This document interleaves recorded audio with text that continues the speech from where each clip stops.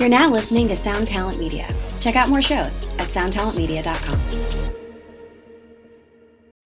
When you need mealtime inspiration, it's worth shopping Kroger, where you'll find over 30,000 mouth-watering choices that excite your inner foodie. And no matter what tasty choice you make, you'll enjoy our everyday low prices, plus extra ways to save, like digital coupons worth over $600 each week. You can also save up to $1 off per gallon at the pump with fuel points. More savings and more inspiring flavors make shopping Kroger worth it every time. Kroger, fresh for everyone. Fuel restrictions apply.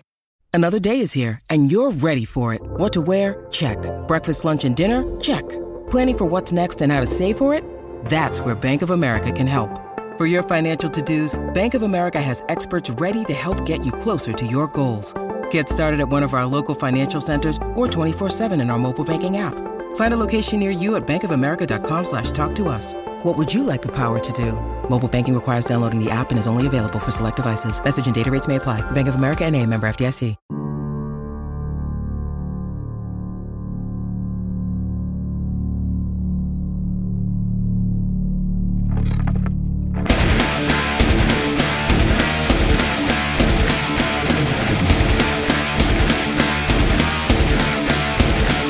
Welcome, everyone. I am Johnny Christ, and this is the Drinks with Johnny podcast. Thank you guys for being here, checking us out.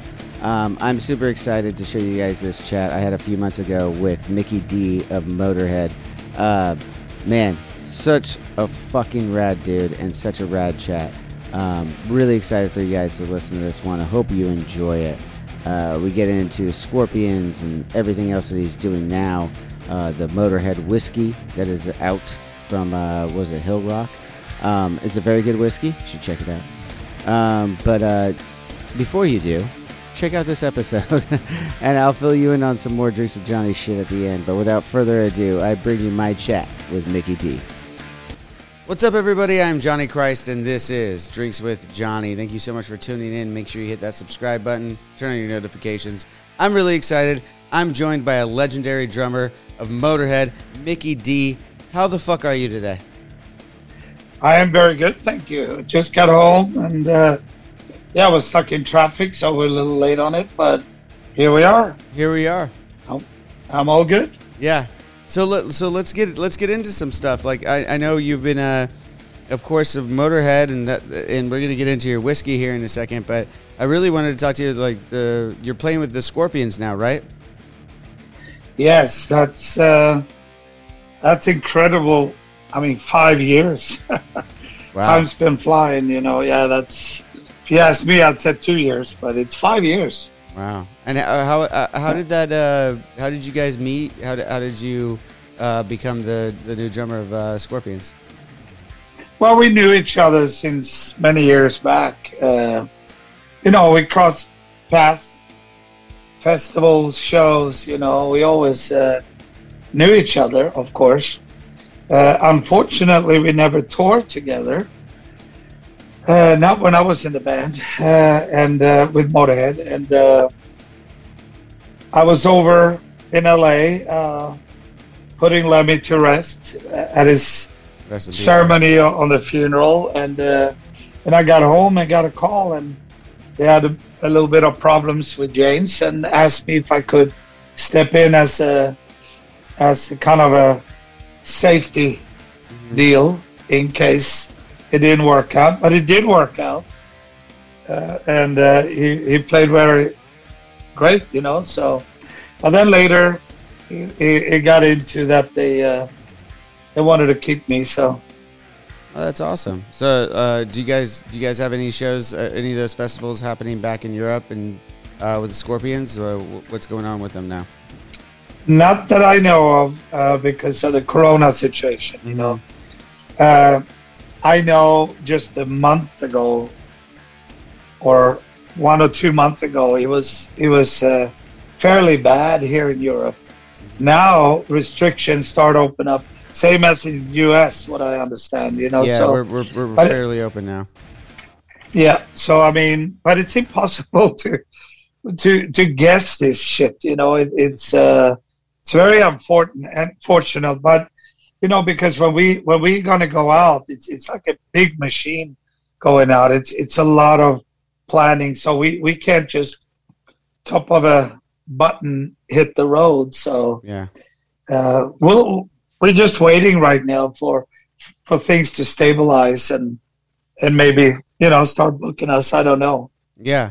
Well, speaking of touring, and you mentioned a couple festivals, one of my favorite ones out in Europe for big metal is the Rock am Ring and Rock am Park. What are some of your favorite memories of playing Rock am Ring and Rock am Park? They're both great festivals and always good bands on there. Great quality festival in Germany. Same as Wacken. Yeah. And yeah, there's a few really good metal festivals. Germany's good at festivals. So but Rock am Ring, Rock am Park. Rock am Ring is much, much bigger than the park. Mm-hmm. But everything is well organized, great acts on the bill, and Yeah, so I really like it. One of the times I was on Rock am Ring, I met Billy Idol, and it was I can't remember if it was Rock am Ring and Rock am Park. I get the two mixed up. The one that's on the racetracks, because I went out and jogged on the racetracks before, and then came back and we played a show, and then long story long, I was sitting there meeting Billy Idol, and after he was done, we played a game of pool. You remember they have the pool table back there. Did you have anybody that you played pool with back there? Well, I wanted to play with Lemmy and Phil, but they never let me because I sucked. They didn't enjoy me playing it. I asked several times, "Hey, come on, let's play some pool." "No, not with you," and they just walked off. Well, were you trying to play a gentleman's game of 9, or like 8 ball? I never really liked playing pool that much, and I beat him at everything else, but not pool. Not pool. That was the other thing. Got you on. Well, let's get into this. So we got Hill Rock right here. You. Yeah, there we go. Gentlemanly, thank you so much for sending me this. We got the big case in the back there. I don't know if you can see it on your end. I'll see it. Yeah. Can you tell me a little bit about this whiskey? It says it's 57% alcohol. Can you tell me about this? It's a pretty strong one. Well, it's a great quality whiskey for sure, and it's a very limited edition, what I understand. Mm-hmm. But this has been targeted for U.S. basically. So I'm not the best guy to go through the procedure with this whiskey. Definitely, I was fairly surprised myself, but I know that we wanted to make a great whiskey again, because the whiskey we have been selling, that's finished now. Okay. The single malt. Yeah. There is no more of that one, and this one is a real class act, I'll tell you. Well, I'm sniffing. If there's, do you have anything to drink right there? You're good to go. I'm good. Okay. Well, I'm gonna go ahead and pour it in, and let you know what I think about it. Right. While I'm doing that, though, I wanted to ask. So you guys in Motorhead, Ace of Spades did the game, Triple H. You guys played him in a couple of times in wrestling. Are you a wrestling fan, or is it just Triple H and that was a thing for you? No, I mean, I'm into a lot of sports. Mm-hmm. I've been doing sports all my life, and Phil and Lem was not really into that much sports.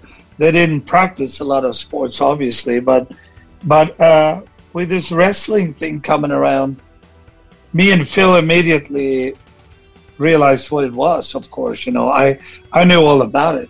Mm-hmm. I watched it sometimes. I have to say I never went to any SmackDowns or anything, but when it was on television, I was watching it, and you knew all the characters, if you call them characters, but yeah, all the name, everything from Hulk Hogan's days, then.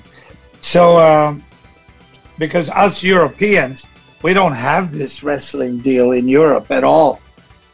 I don't say it's not popular, because it is very popular, or became very popular, but at that time, it's kind of fake wrestling, people said, Mhm. Oh, it's so fake. But I tell you what, we sat next to these guys several times, ringside and backstage, and they are tough, Oh yeah. athletic guys. I mean, they're being stitched up in the back and they're back out on the floor, and they are so athletic. So they high sportsmen, definitely. So you talk about how the guys are tough and everything like that. I mean, obviously they are. I'm good friends with a lot of wrestlers now. Like I'm a big fan. Right. Do you have anything from Triple H specifically? Like when you guys were playing him in, like what was that like for you? Well, we didn't really know that scene much before, obviously, we got into it. But Lemmy and Triple and myself and Phil, we became super, super good friends right away. Awesome. And especially Lemmy and Triple H. He's such a nice guy and such a really nice man, easy to love. And everybody on the tour treated us like rock stars. Well, you are, by the way, in case you didn't know. No, but they were really treating us fantastic when we came out, and they were all like, wow, we're so jealous. Triple has this song, and, we played live on WrestleMania 17 and then 21, I believe it was. And it's not too many bands that done that. No. I know Kiss, I guess Aerosmith, or there's a few bands. Like you said, there's just a handful, and you guys are one of them. I don't know if you remember, or you probably wouldn't, but we did a festival together in Japan. I remember because I was warming up, and you guys were playing. What was it? What are those called? Like sound something. Was it Loud Park or no? It might have been Loud Park. It was probably in like 2015. I want to say Fiji Rock. So 2015. Maybe it 2015 was Sonosphere. I don't remember. It was one of those. was Foo Fighters on there as well. I don't recall. It'd be better if I knew what I was talking about before I asked you, right? Well, the last show we did there, I believe, was Foo Fighters were headlining. Oh, you know what? Headline. Yeah. That was. I believe it was that one. Yeah. And I believe that was like Fiji Rock or something. Yes. Up in the mountains a bit. Okay. It was a great. I had my family with me on that tour as well. So my two boys and my girls. So we had a great time in Japan. But that was the last time we were there as Motorhead. That's well. You just mentioned your two boys and your girl. How old are they? Well, now Max, the oldest, he's going to be 25, the 24th of May, and Marcus, he's going to be 19 in July 31st. So they're grown up now, Yeah. Oh, July 31st. That's Sinister Gates, our lead guitarist's birthday. No, wait. 31st. Oh, I'm cool. sorry. That's Matt's birthday. Oh, would July. think I remember shit like this, right? Yeah, I know. So I'm smelling this right now. It smells like a really good bourbon. It is. That's nice. It's very, very smooth, Yeah, and you can really taste the quality in that. absolutely. Definitely. No, It's that's not a really some- nice. Where can And everyone? Do you know where anyone can find the Hill Rock stuff? I believe it's online now. Mm-hmm. I really, really don't know too much about it. So I was surprised that I was going to actually do this pod deal with you, but because I got sent one of these packages as well, and I know what we're doing, Mm-hmm. but I had no idea with the final product and how everything was turning out, because some of these drinks and stuff that we have take forever to get cleared, and it's a lot of red tape and a lot of testing out, and so suddenly it's there. That's awesome. And So- that it's funny because a lot of fans, they go, oh man, you're just milking money off Lemmy and the old Motorhead and stuff. And I can get really pissed off about that because Lemmy's the guy that has actually worked for this. Mm-hmm. We are just keeping it alive. Yeah. He wanted a bourbon on the shelf as long as I can remember. And the wine and the beers and all the drinks that we actually do have has been carefully tested and approved by us. And we've been adding some, taking some off, and it's been going back and forth until we have been satisfied. And the rum has gone through the roof. You know, it's what's the rum called? I'm not familiar.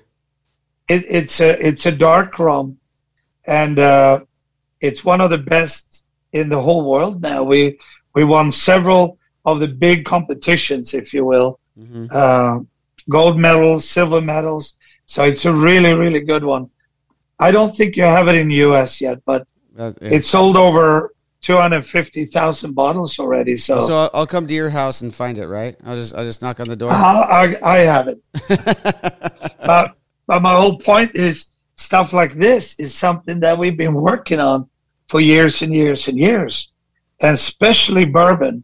As you know, Lemmy was a huge bourbon lover. So, you know, sometimes I can't just shut up. I just go, hey, if you were a real fan, you would have known that this is what Lemmy has worked on his whole life, really. He wanted this to be a reality, you know? Yeah. This is Krista Makes, guitarist and vocalist for Less Than Jake, and host of Krista Makes a Podcast, a songwriting podcast where every week I'm joined by an amazing guest to break down the writing, recording, and release of one iconic song from their career. In our giant evergreen back catalog of episodes, we've had rock legends such as Dee Snider and Huey Lewis, punk rock favorites like Mark Hoppus, Fat Mike, and Brett Gurewitz, and up-and-coming artists of today such as Liz Stokes of the Beths and Genesis Owusu. We've had guests from all genres and styles of music, and I guarantee that if you peruse our back catalog, you'll see several episodes that'll make you say, man, I gotta hear that. Whether you're a fan of music or a creator of music yourself, you'll take away a whole new appreciation for the songs you know and love. Krista Makes a Podcast is available for free on all the places you could possibly listen to podcasts, and new episodes come out every Monday. Well, I'm not one of those that talk that way. We lost our drummer in 2009, and it's hard. A lot of people they'll always have ideas of what it could be, and you know, you see the comments, and it's just you can't do anything about it. No, you can't do that, and you know, it's we are not trying to milk Motorhead. We're trying to prolong Motorhead with we're giving out new stuff like live records, live DVDs, and you know, there's really not any money in this. You know, it's just to keep Motorhead alive, if you will, and prolonging the trademark of Motorhead and the music and the legend of Motorhead. That's why we're doing this. We could just have broken off, but it seems like we're not allowed to do that for our fans. They want us around in some way, shape, or form, you know, and I agree. I really do. So I feel proud that we can continue dragging Motorhead along, you know, because that band really deserves another 50 years in the spotlight, you know. Absolutely. Let's get into a little bit more Motorhead and Lemmy. Obviously, I'm a bass player. Huge inspiration Lemmy was. I was going to do a Gumball rally in 2008. He was supposed to be on it with me and the Fuel Girls, and I don't remember what happened. We didn't meet up in LA at that point. But I was really jazzed. So I want to ask you, what was the first time and what was your first memory of meeting Lemmy?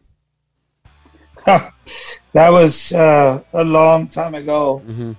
When Lemmy passed away, we'd known each other for 34 years. So I met him at a bar in London. And I can't remember the name of the bar right now. But he used to go there all the time. And we were there, a bunch of Crowbar, maybe? Swedes.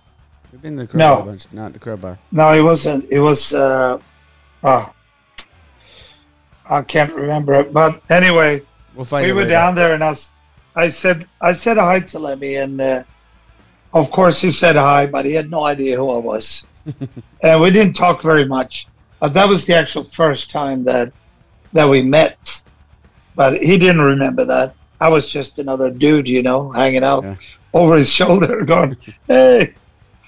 But it must have been, I don't even know the year, but 82. Maybe 81, 82. Yeah, it was a long time ago.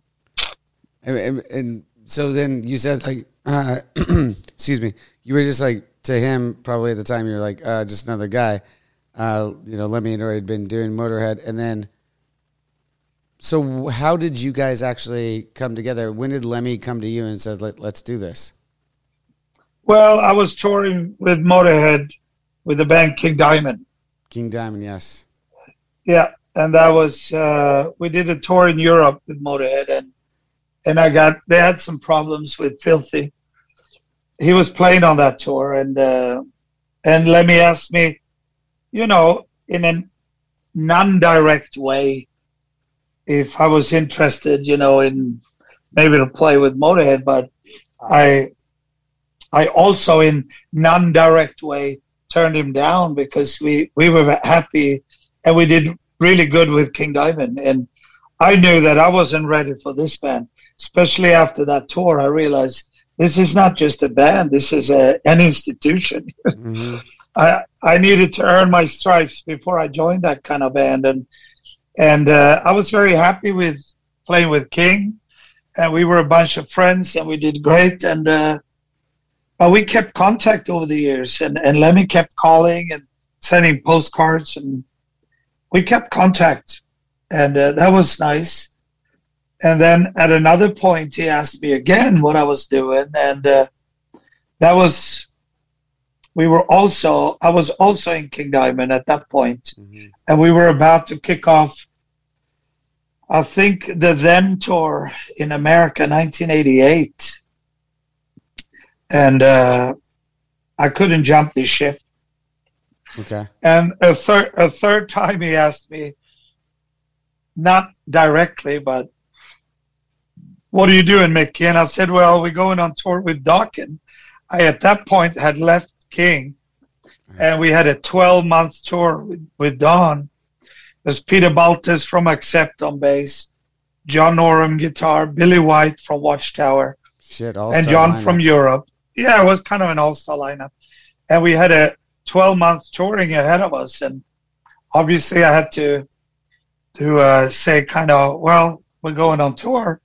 But I barely made it back from that tour, and we spoke again, and he said, can you come to Hollywood and record a couple of songs? And I said, yeah, no problem.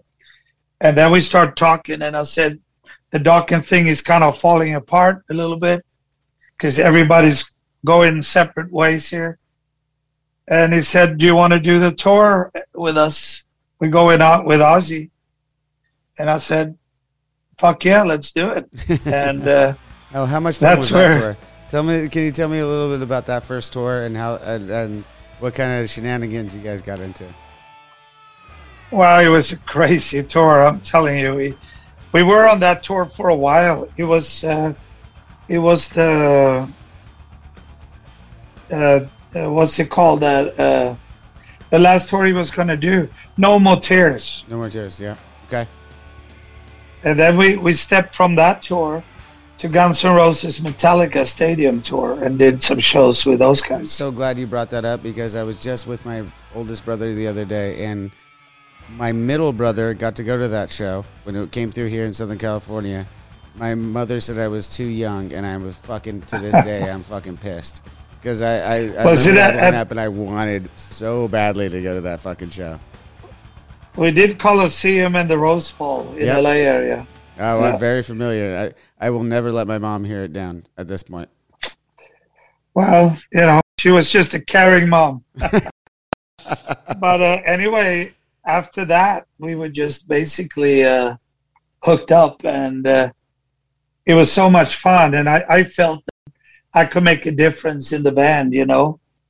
I added something to the boys, and they added to me as well, because the different music styles I've been going through, I felt I belong in the heavier division, and it didn't get much heavier than that, basically. And such nice camaraderie with Vörsel and Phil and Lemmy and me.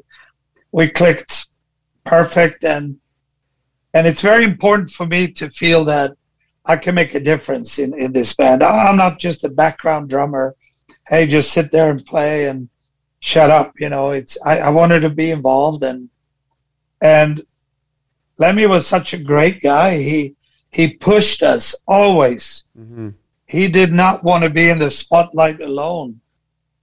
Even if he was Lemmy Motorhead, he was the boss, of course, but he wanted us to be a front person on each position, if you will. And like interviews, if they asked for Lemmy, he said, no, it's me, it's the band or nothing, That's great. And that's what I believe made Motorhead to such a strong unity, that you really felt that Lemmy backed you up. Because a lot of journalists, they didn't give a shit about maybe me, new guy, come in, looking like a fucking, I should have played with some glam band or something, but Lemmy was always pushing us. No, it's the band or nothing. And that's the type of guy he was. He wanted everybody to be comfortable and absolutely their best on each position. So he was never pushing anybody down because you took too much space, or he was just enjoying the more fame anybody could actually, or success that we could reach, Yeah. And the more, and obviously it's a great model, because, the better you guys do, the bigger everything, you're all better together, right? We all pulled in one direction, basically, and that's what's so important, So you mentioned your time with King Diamond before this, and legendary band, and you mentioned that you guys were friends. Where did you guys start King Diamond together? In Denmark. I played with a band called Geisha. We were half Swedish, half Danish, and we were kind of based up here in Gothenburg, Sweden. But me and the guitar player Pete Black, which joined King Diamond '88, we called him in. We moved to Copenhagen and start collaborating with this band Geisha. And at that time, we got really good friends with Timmy Hansen, the bass player in Merciful Fate, Michael Denner, and King, and Hank Sherman. Actually, the Merciful Fate guys. And then they came to me and said that they're going to split up, and King and Timmy and Michael are going to form King Diamond. And would you like to play drums there? And I said, absolutely, yes. And then I called in Andy LaRocque, which still is in the band, So that's how we started. We became really good friends in Copenhagen, and hanging out, drinking, and having fun. Did you guys hang out at Tivoli, the Tivoli circus? Tivoli? Nah, well, that's an amusement park. But we were hanging out. We were hanging out in the bars. The bars right outside, right? Yes, exactly. I like Tivoli because I've had a couple birthdays out there, and it is an amusement park. But there's a couple places where you're in the middle of November and it's fucking freezing ass cold, but you could go in there and find like a gigantic fucking, it's not a pint, it's like a 32-ounce glass of beer. And I fucking absolutely love that place. Yeah, chugging it. No, it's a great city to be in, and we enjoyed it tremendously. And then from there, we moved to U.S., to LA, Our first area was Canoga Park, actually. Okay. That's where we all live. And then King moved to Dallas, and the kind of band I left and joined Dokken, and then the rest, you know. Yeah, I mean, going through it, I mean, you played with so many people, and of course, we already talked about the Scorpions now too. I mean, where did you get your chops on everything? What was your inspiration to pick up the sticks for the first time? Well, the first time, I was just 4 years old or something, you know, but that was my uncle and my cousin, because they play drums, and my uncle started a band out here in Sweden called the Drifters in the 50s. So they're obviously there's a different Drifters, right? Yeah, not what you have over there, but anyway, they inspired me first because they play drums, and I had a chance to bang on their stuff as a little boy, and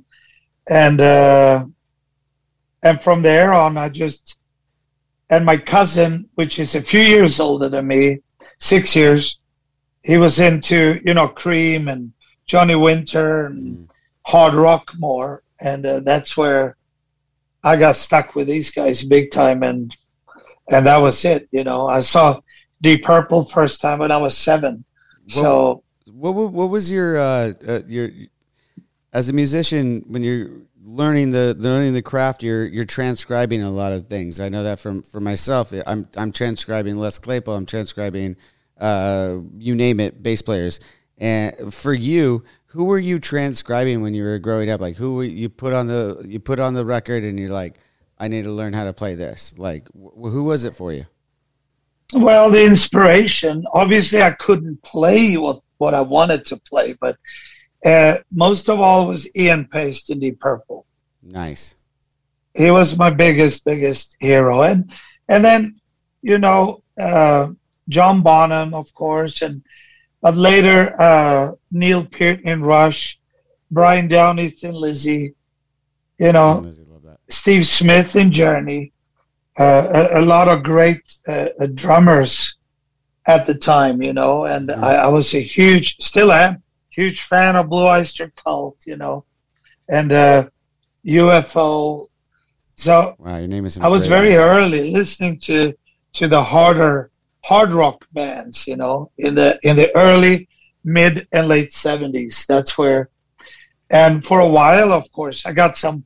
When I grew a little older, I got some cover band type of gigs. They call Mickey D. He sounds exactly like Ian Pace or Brian Downey, and that was great for a while. But after a while, I realized, look, I'm just a shitty version of my idols. I better start practicing here. You know?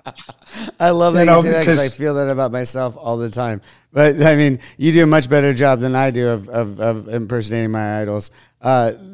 You named so many guys there, and every single one of them just had these iconic, gigantic sounding drums. Like, I mean, like big sound.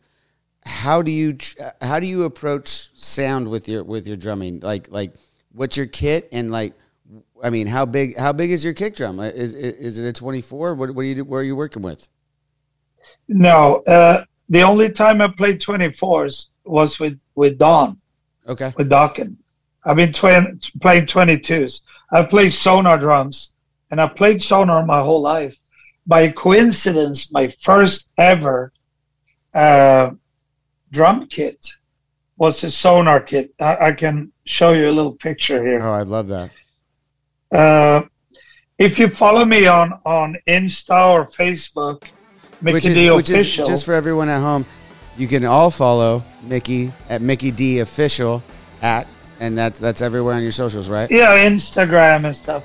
And I put out little videos and photos, but here's one, for instance. I'm going to see if you can see this. No, yeah. Holy shit. That was you? That's me. Holy shit.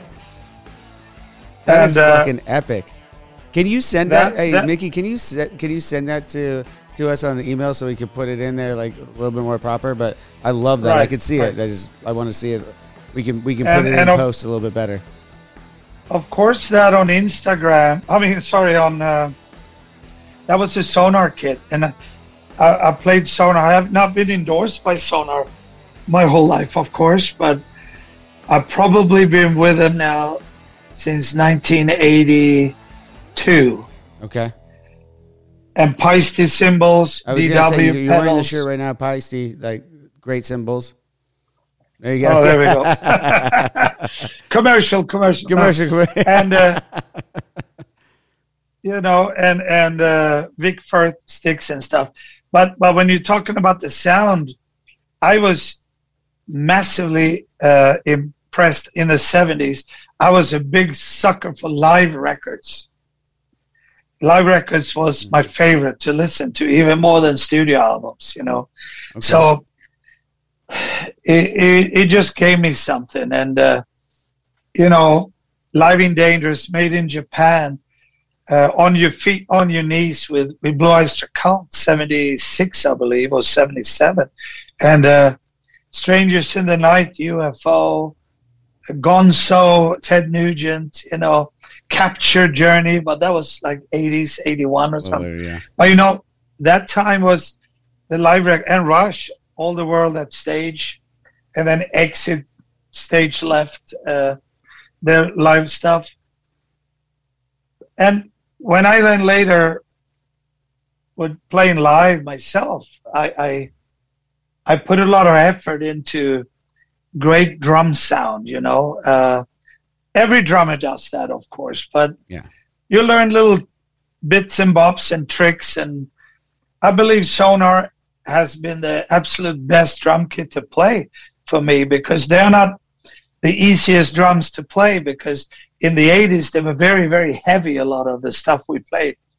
Very thick shells. And Does that mean you You have to had to bang really- on it? Would that mean you have to bang on it a little harder? Or very hard. okay. And a lot of lighter drummers, they didn't really like that, because you didn't get much response out of them, you know. Mm-hmm. They were very heavy and solid. But once you hit them hard, they sounded like small bass drums, every drum, you know. And I really like that. I mean, I remember you like to hit shit. when I joined, You like to Sorry? hit shit. I hit shit very hard because being a drummer, it's a hitting instrument, you know, and it's not sitting there cooking minestrone soup. You know what I mean? It's like breaking a little piece of sweat after 30 minutes on your eyebrow, you know. I'm soaked after one song, you know. I love watching that, like so we have a bunch of pyro and shit, and like we've had a couple of different drummers after the Rev passed, but even with the Rev, like there's pyro all around him, and we have to like blow air conditioning at our drummers, because it's like you're to your point, it's fucking soaked. Like you guys are doing a marathon, while the rest of us are. I could have a drink while I'm playing, like no problem. I know. And we can never fuck up either, you know. Oh no, because if you fuck up, the whole thing goes down. Yeah. No, but for me, it was very important to be hitting hard, being what would you call it? You be really firm on what you are doing. You know, It's like being a hockey goalie, or if the goalie plays great, the rest of the team is very confident. You know, they can trust the guy back there. Yeah. If the goal is a little shaky, the team doesn't play very well, because they don't really trust the guy in the net back there. And I feel the same as a drummer. I got to be so solid and distinct, and I can't just sit and, you know, tap away. I got to show them that I'm here to really fucking go all the way, and I'm going to lead the way, and I'm going to take control, and I'm going to be in charge. And you do that with your body language and with your way to play. And that gives your band member a confidence, I believe, that Mickey knows what he's doing. He's not going to fall out or miss this or do that, or what the hell did he do there? You know, It has to be very solid, distinct decisions on the drums. And that will create a nice, calm deal. And it's easy for your bandmates really lock into you and to catch your feelings. So that's kind of how I, from the beginning, felt that I'm not a fucking minestrone chef, you know what I mean? Cooking soup, and all the drums are very comfortably set up, you know. It's supposed to hurt when you play drums. And for me, it's very important when I hit that. I'm going to tell Brooks this, by the way. It needs to be. He needs Sorry? to hit a little. Brooks, our drummer, and it's supposed to hurt when you drum. I'm gonna look back at him next time we get back on the stage. I'm just going. It's supposed to hurt when you play. Yeah, it does. But the same thing goes with your angles when you play. You know, Mm-hmm. I worked very hard with having the right angles, keeping my shoulders. My drums keep me sitting up instead of like a fucking Z, you know, or and shoulders down. You have to sit up. As you're talking about it, I'm like, let me fix my posture real quick. Let me get back into it. Well, you know what I mean. If you're going to do 200 shows a year, it's very important that you play the right way. It's like, or you will catch problems with your joints and back problem and shoulder problems and wrist problems. Have you had issues with like carpal tunnel or just like the forearms tightening up?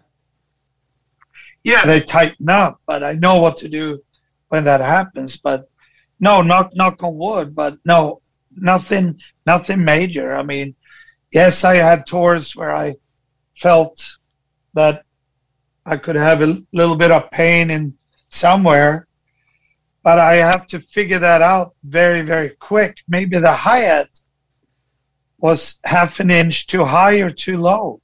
Okay. That could be a disaster for me.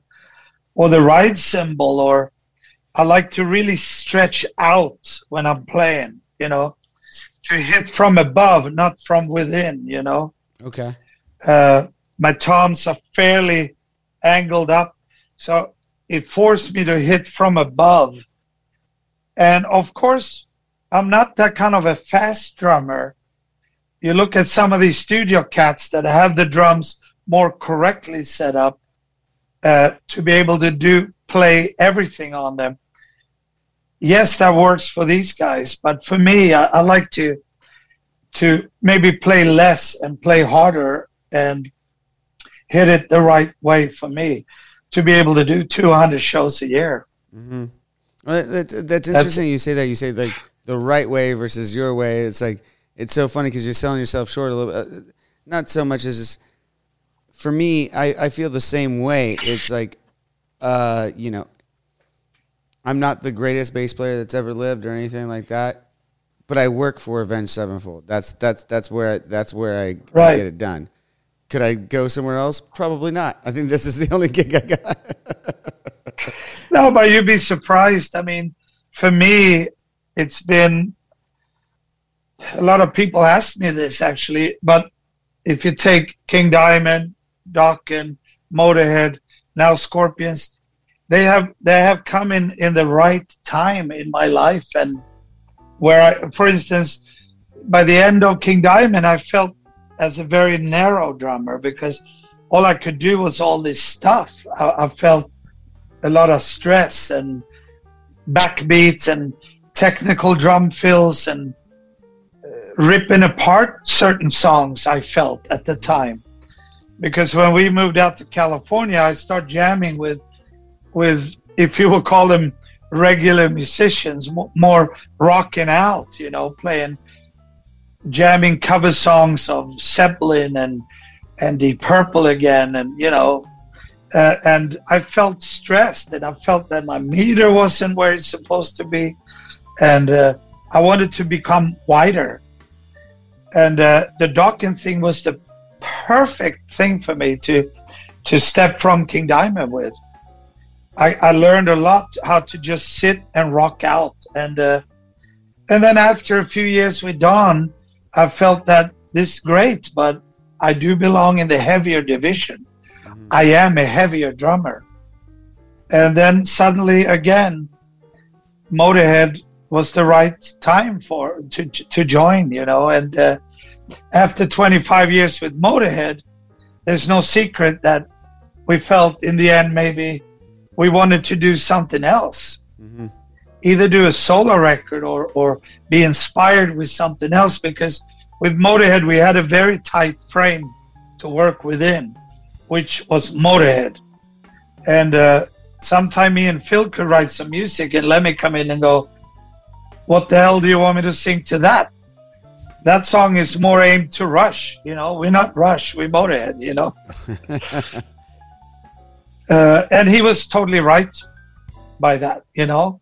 Maybe we took off a little too much out of the framework of being Motorhead. Did you ever, when you guys are writing that though, was there ever reining it back and like maybe taking that project or that song, whatever it is, that riff, maybe it is too proggy, maybe it is too Rush.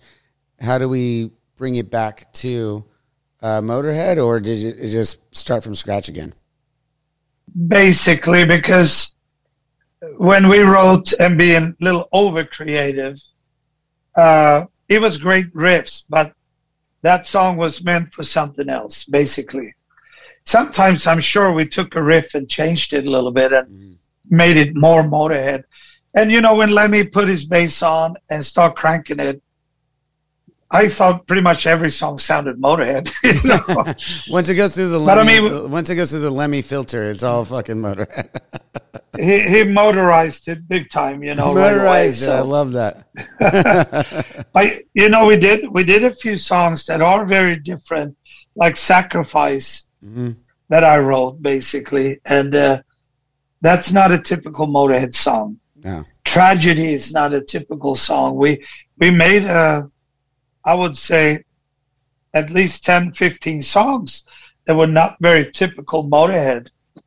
And that was great. Lemmy loved it, you know, and we loved it. And but sometimes I have to say that personally, I walked out a little too much in one direction, both me and Phil maybe sometimes. And we just had to come back. And after 25 years with that and then join Scorpions, it was like, it's just perfect, because I can use my power in Scorpions and I can rock out, and I can also add some of my experience, everything from the old King Diamond to Motorhead, to give them an extra push and to take the band to 11, if you will. You know, that's what I like to do. I love that. And I love that you're talking about the Scorpions and how heavy hitting. Of course, everyone knows the song "Rock You Like a Hurricane." I mean, you're in the band now. I mean, they did this before you, and now back to your slamming the drums on it. Like, you guys have you rehearsed that song? You guys played that song? Have you been in there where you're just slamming the shit out of da-da-da, I mean, like, what's that song like versus some of the other songs for you? Is that hard? Well, you know, it's one of these songs to have in your sleeve, you know, like we had Ace of Spades. Yeah. Well, with Motorhead, we did almost 5,000 shows together. Sure. And obviously a few of those could be a little slower, you know, and maybe we didn't get the right response, or there's not many of those. But every time we played Ace of Spades, the house went nuts. That's the big pop, as they say. Wherever you're listening to this podcast, make sure you're subscribed and leave us a 5-star review. If you want to listen to this show ad-free, head over to drinkswithjohnny.com and become a premium member. You'll get to enjoy unreleased clips from your favorite guests, discounts on merchandise in our shop, and access to our private Discord server where you can chat one-on-one with Johnny Christ himself. Awesome! So stay tuned, stay thirsty, and stay filthy as fuck.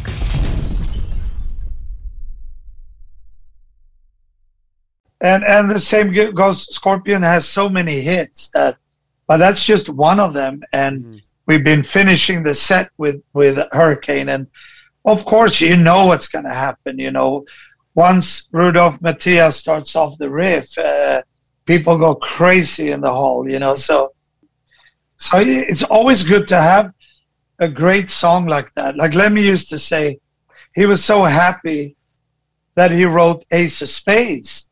And it's such a good song that he stuck to the rest of his career. He said, "Can you imagine these bands that wrote a shit song that became the biggest hit?"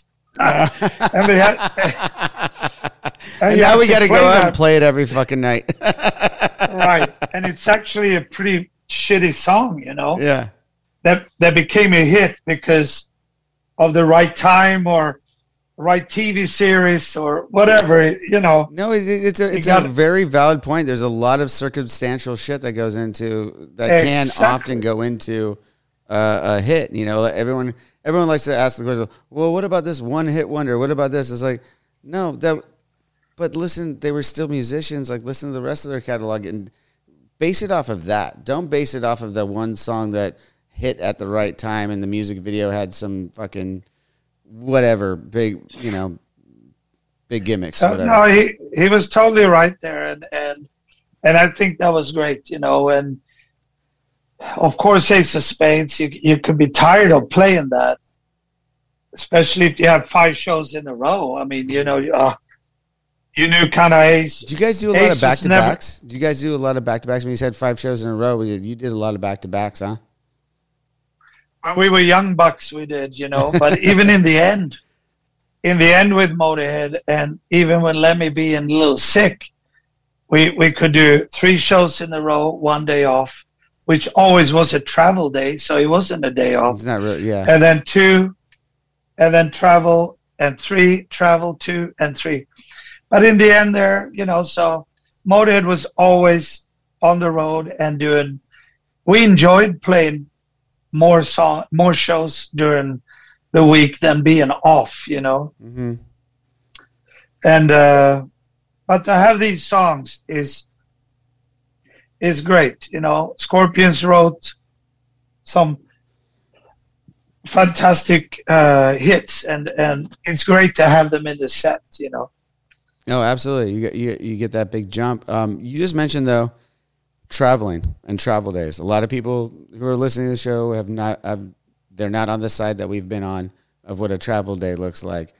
I want to know what a travel day. I mean, I know what it looks like in the 90s and 2000s. What did a travel day look like for you guys in the 80s? Like, I mean, we were I've been in the Econo van. I've been out in Europe for my first time where we're facing each other in this little van and all the gear's literally in the trunk behind it. But I mean, how was it for you guys? Take me through a little bit of your early travel days.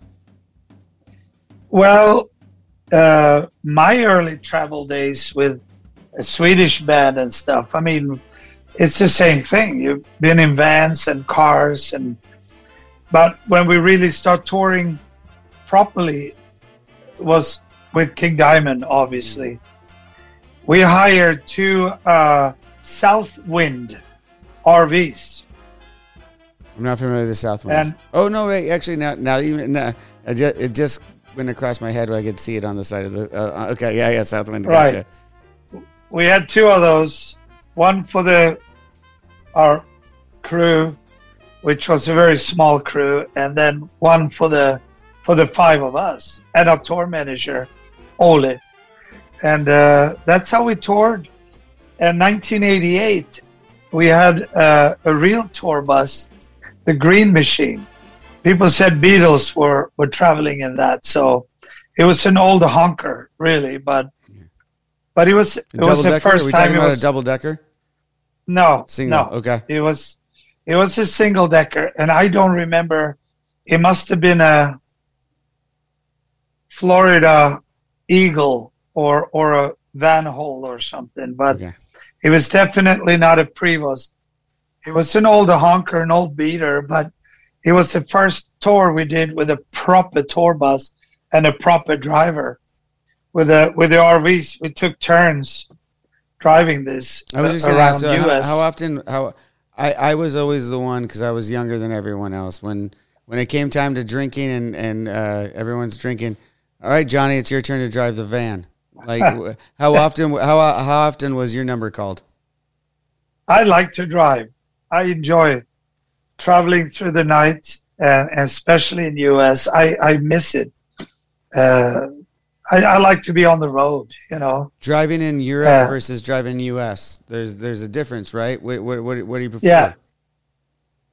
It's so different. It's so different. I mean, after a 4-month long tour in U.S., you miss Europe.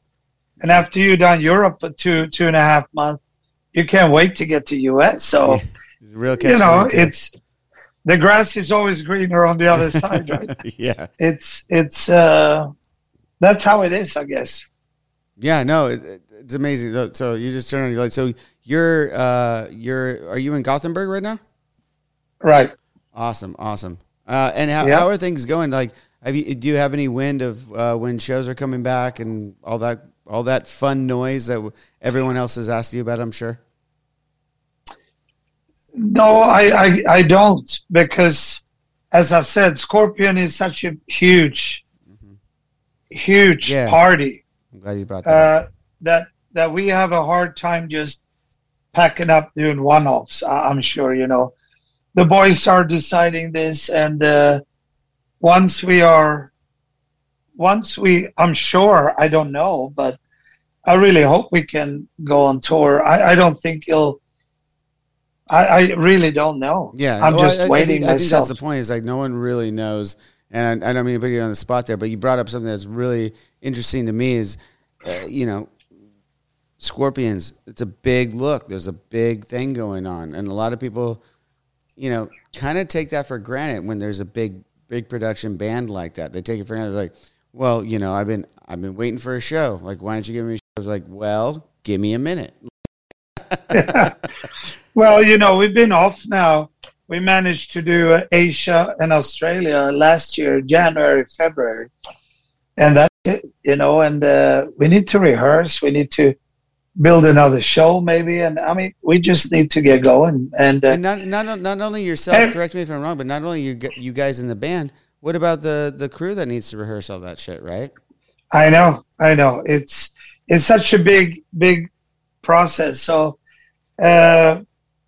they are as anxious as I am, but the thing is, once it looks better, suddenly, then some other second or third fucking wave, and there's more alarming. I mean, every other week is they change restrictions, and they're gonna ease up now. No, we're not. We're gonna prolong that. Okay, shit. Oh, well, now it looks like everything is looking the right direction. And then 2 weeks later, you're back in the shit. So I don't want to speculate in this. I'm sitting here. I'm ready to go. Yeah. We all are ready to go when it's safe enough for people to come to shows. And when we are allowed to play, basically, that's what the deal is. Yeah. No, I mean, and we're in the same boat too. But I wanted to ask, so you've been through so many bands that we've already talked about.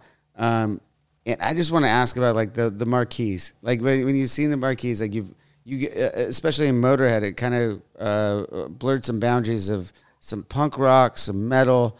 What was some of the funniest marquees you rolled up to where you're like, we're playing with this? Like that's our marquee tonight? What do you mean, the level or? Oh no! Like so for instance, for Avenged Sevenfold, we did like a lot of Warped Tours, and we're kind of a heavy metal band. But we played with a lot of punk rock bands. We played, you know, all these different things. So like, different what was where was some of your favorite crossover marquees? I guess. Well, you know, there's been so many. You know, it's.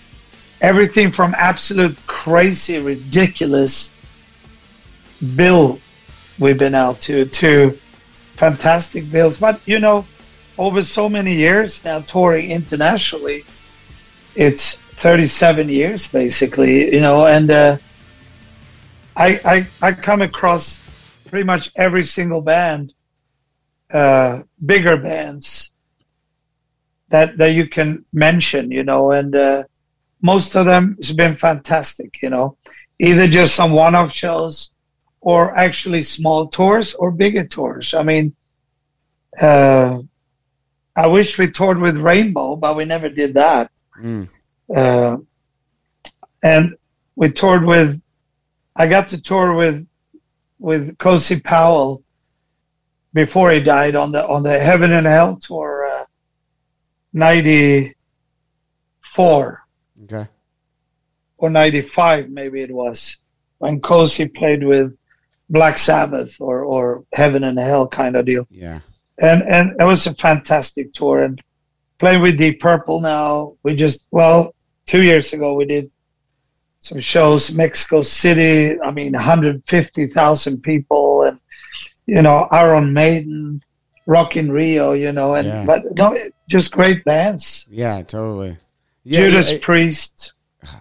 You're naming, I know you've been on tour with all these bands. Some of the bands I've been on tour that have taken us under our wing. You mentioned Iron Maiden. You mentioned Metallica. All those guys, those other drummers, yeah. like Lars, like Nico, these are some really great drummers too in the genre. Do you guys ever rib it? Do you guys have any times where you're ribbing each other while you're out on the road? Yeah, we hang out, and I forgot to mention, least but not last, Foo Fighters. Dave Grohl. We toured. Yeah. We had a fantastic tour with Motorhead and Dave Grohl, and we are such fans of Foo Fighters. And Dave just loves Motorhead and Lemmy, honestly. Yeah. So, and we played London with Dave, and we did Japan with Dave, and it's so many great guys. 99.9% of these bands and people are just fantastic. And then once in a while you run into a fucking dumbass, Like right now? Not like right now. No, you're okay. I'm okay. All right. Well, I've taken enough of your time. I just got to ask one last thing. Is there a story from Lemmy that you would like to share to the listeners, the fans? I'm sure you get that all the time, but maybe there's a one you haven't told before. There's so many. Mm-hmm. Like Lemmy used to say, look, we're like Spinal Tap with no script. You know what I mean? Because stuff happened for us all the time. Most of it was fun, thinking back to it, but sometimes we end up in situations that were hard to solve. But it was all good, of course. There's so many that you're putting me on the spot there. Because I'm trying. I'm putting my best journalist hat on right here. Well, it's with Lemmy. He was such a fantastic man in so many ways, shapes and forms that every day with this guy was a pleasure because he was such a honest and real guy, you know what I mean? That you learn so much from a person like him. He was so intelligent and well educated, if you will. He was street smart, the most street smart person I ever met, ever. He knew a little bit about everything, basically. And that's a great quality to have, because you can talk and interact with everyone, which was very, very impressive. No, that's amazing right there. Man, rest in peace. I'm gonna take a little Hill Rock shot to Lemmy right here for all you guys at home. Yeah, cheers. Again, follow Mickey D at Mickey D Official. Go over to Motorhead, Scorpions. Maybe we'll get to see you on the road here sometime very soon. I really appreciate the time, brother. I know it was a little hard getting us together with the technical difficulties, but I appreciate it. Yeah, I hope you enjoy.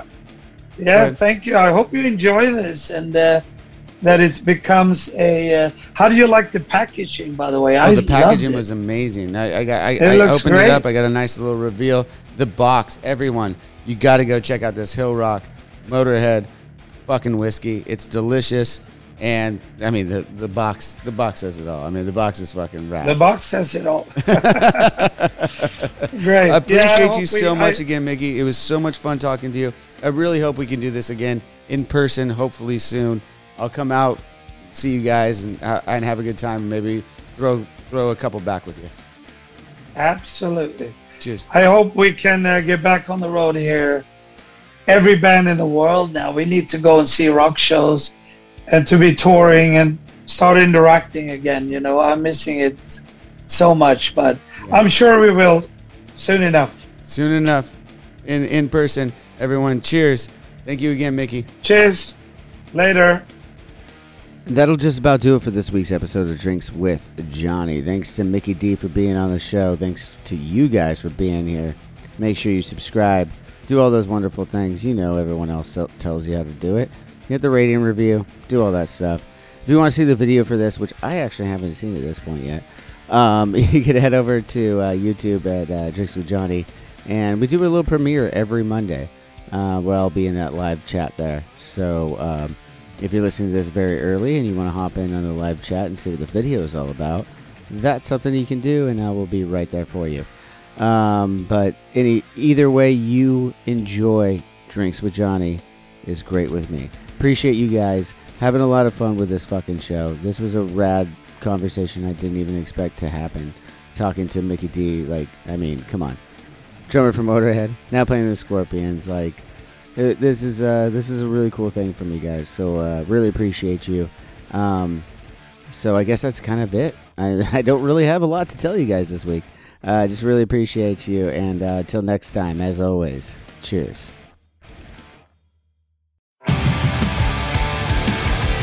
What's up, everybody? I am Finn McKenty, host of the Punk Rock MBA podcast, part of the Sound Talent Media podcast network. My podcast is all about doing what you love for a living, and every week I sit down and talk to people who have done exactly that. For example, musicians like Tommy from Between the Buried and Me, Matt from Periphery, Lil Lotus and Shinigami, among many others, photographers, artists, designers, YouTubers like Glenn Fricker and Sarah Dici, and I unpack exactly how they got to where they are today with the goal of helping you do the same. So if that sounds cool, you can listen and subscribe at soundtalentmedia.com, and I'll see you there. Hi, I'm Daniela Clark. I'm Barbara Ann Wild. And we are the Honest AF Show. Our podcast is real, honest conversation with our celebrity friends and pros. Covering our anything but average rock and roll lifestyles. All while tackling the hell that is aging and the battle of beauty. Oh yeah, nothing is off the table. The Honest AF Show is available wherever you get your podcasts.